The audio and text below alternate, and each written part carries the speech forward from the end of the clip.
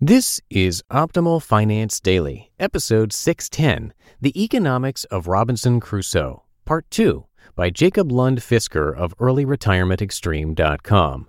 And I'm Dan, your host and narrator here on the show. Happy Friday to you, and hope you're having a great week. If you have any ideas for us, please share them. Come share your topic requests at oldpodcast.com. That's oldpodcast.com. We always like to hear from listeners. Now, today's post is a continuation from yesterday, so if you are new here, if you're just discovering us, I would definitely recommend listening to yesterday's episode first. Also, the first of the month, hard to believe, is in just 2 days, which means it's time for yet another book giveaway. We'll give a book away to somebody who's on our mailing list, so you want to be on that list.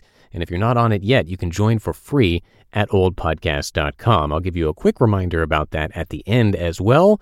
So for now, let's get straight to our content, to part 2 of the post from Jacob, as we continue optimizing your life. The Economics of Robinson Crusoe, Part 2, by Jacob Lund Fisker of earlyretirementextreme.com. Alternative 1. Spend 4 days saving 20 berries a day. Take day 5 off and make a stick. Pluck 150 berries on day 6. Surplus, 150 minus 80, eaten, equals 70 berries. Alternative 2. Borrow 80 berries today and make a stick. Earn 150 berries and eat 80 of them, leaving 70 on days 2 to 6, for a total surplus of 350 berries, and pay Robinson back the 160 as promised, leaving 190 berries. Alternative 2 seems like the wiser choice, since it results in 190 berries after a week rather than 70 berries. So let's say Friday agrees to pay Robinson 80 berries in interest, 100% per week, pretty high. This is an example of when incurring debt can be a good thing. However, what would happen is Friday, who has not even built an emergency fund, would get sick tomorrow. He would still be on the hook for the 160 next week, but he would have no time to build his stick. Even working every day, he would only have 120 berries, which is not enough. Friday would be insolvent and default on his debt. This is why people in debt need disability insurance. The Aflac commercials, which you've probably seen, describe the situation pretty well. The rule here is, fourth, debt comes with risk but can be used to boost future income if invested properly. In fact, most companies use some form of debt to boost their earnings. Students also use debt to get an education to boost their future earnings. Of course, debt can also be used unproductively. Suppose Friday desires a shelter or a day off instead. It normally takes a week to build a shelter, but Robinson is willing to lend the money now for weekly installments for the next 6 months. I won't be writing down amounts in berries anymore, but it should be clear what is going on here. Robinson is foregoing productivity in return for an extra income, interest, which Friday is now on the hook for. Friday, in turn, needs to spend future income for his present consumption, the hut. In other words, Friday will be paying more than he would if he saved and paid in cash. In return, he gets the hut now. The money he has to pay Robinson in interest will not be used to invest in increasing Friday's future income. Rather, it is used to increase his present standard of living despite him not having earned the money to pay for it yet. However, at least Friday will have a shelter to show for it, which he could sell back to Robinson should he choose to do so. Suppose, however, that Friday borrowed to increase his present leisure, such as a game system. Then he is truly on the hook.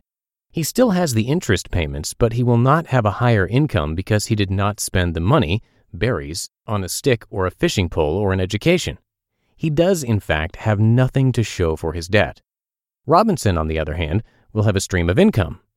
If that stream of income gets sufficiently large, Friday will essentially be working part-time for Robinson to service his debt. Remember that Robinson could not stop working when he was the sole survivor on the island. We will forego the point of inventing robotics. He needs a system of wealth transfer through debt to stop working. With Friday in debt, Friday can't stop working for Robinson. Now the question is, which would you rather be, Robinson or Friday?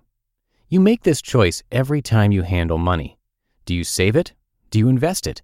Do you borrow it? It is really as simple as that. The rest is just details.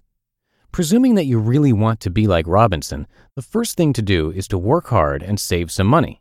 The second thing to do is to establish an emergency fund. The third thing to do is to invest. The fourth thing is to get wealthy.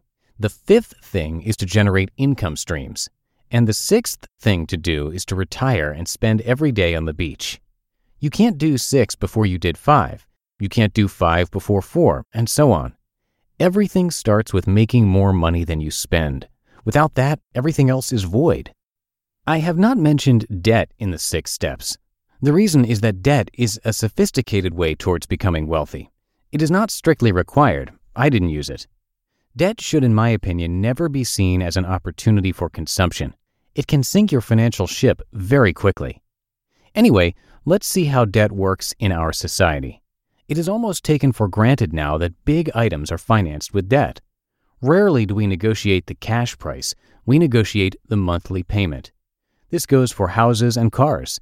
It is increasingly the case for things like furniture and electronics, and of course, with credit cards, it can be the case for everything. The way it is set up is as follows. Robinson knows that Friday can pluck 100 berries in a day, out of which he will have a 20-berry surplus. This means that Friday can pay 20 berries in debt service a day. If the interest is 2% a day, to make it simple, Friday can borrow 1,000 berries because 2% of 1,000 is 20, which is what Friday can produce. With that, Friday can get a hut, a new set of clothes, and a nice boat. However, having maxed out his repayment capacity, Friday is now effectively indentured to Robinson. That is to say, he is effectively a slave of his own debt. It will be very hard to get out of this debt because A, he does not have any money left to invest to raise his income, for instance, getting a stick. B, even if he worked an hour more each day, it still would take a long time to pay off the equivalent of 1,000 berries. This illustrates why unnecessary consumer credit is never a good idea. The best solution here is, of course, not to fall for the initial temptation of what is apparently free money. This is essential to how the world hangs together. Of course, most of us have some savings, some investments, and some debt all at the same time. What makes some people rich and some people poor is due to the different choices we make when it comes to working, saving, spending, investing, and getting into debt. You just listened to part 2 of the post titled The Economics of Robinson Crusoe by Jacob Lund Fisker of earlyretirementextreme.com. It's no secret that something always comes up when you're running a small business. It's time to take the pain out of payroll benefits and HR and put the joy back in running your business with Gusto. Gusto's payroll and HR services can make it a little easier. Gusto was designed for you, the small business owner. They take the pain out of running a business, automatically calculating paychecks, filing payroll taxes, setting up open enrollment. Gusto does it all. Want more? Time tracking, health insurance, 401k, onboarding, commuter benefits, offer letters, access to HR experts. You get the idea. With Gusto, you can focus on the joy of running your business. It's super easy to set up and get started. And if you're moving from another provider, Gusto can transfer all your data for you. It's no surprise 94% of customers are likely to recommend Gusto. 94. Here's the best part. Because you're a listener, you get 3 months totally free. All you have to do is go to gusto.com/OFD. Again, that's gusto.com/OFD. I'm telling you, you're gonna love Gusto. Get started today.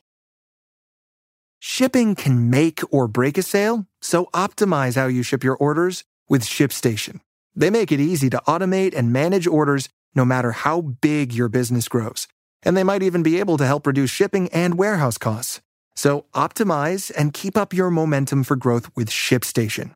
Sign up for your free 60-day trial now at ShipStation.com and use the code POD. That's ShipStation.com with the code POD. And as promised, just a quick reminder that we're doing another book giveaway this weekend to someone random on our weekly newsletter mailing list. So if you're not yet on it, you can join for free at oldpodcast.com. That's oldpodcast.com. And that's 610 episodes of Optimal Finance Daily in the books. Thank you so much for your support and for listening every day, and I will be back with more posts for you next week. So have a great weekend, and I'll see you here on Monday, where your optimal life awaits. Hello, Life Optimizer. This is Justin Malik, creator and producer of this podcast, but also Optimal Living Daily, the show where I read to you from even more blogs covering finance, productivity, minimalism, personal development, and more from incredible bloggers like Derek Sivers, Zen Habits, Mark and Angel, The Minimalists, and all the ones you hear on this show too. So if you enjoyed today's episode and like taking amazing blogs on the go, come on over to Optimal Living Daily and subscribe to that one too. And together, we'll start optimizing your life. You've been listening to Optimal Finance Daily. Be sure to hit the subscribe button to stay up to date on each new episode and head to oldpodcast.com. That's OLDpodcast.com for a free gift as well as more actionable tips and resources to help you maximize your potential. Thanks for joining us, and remember, your optimal life awaits.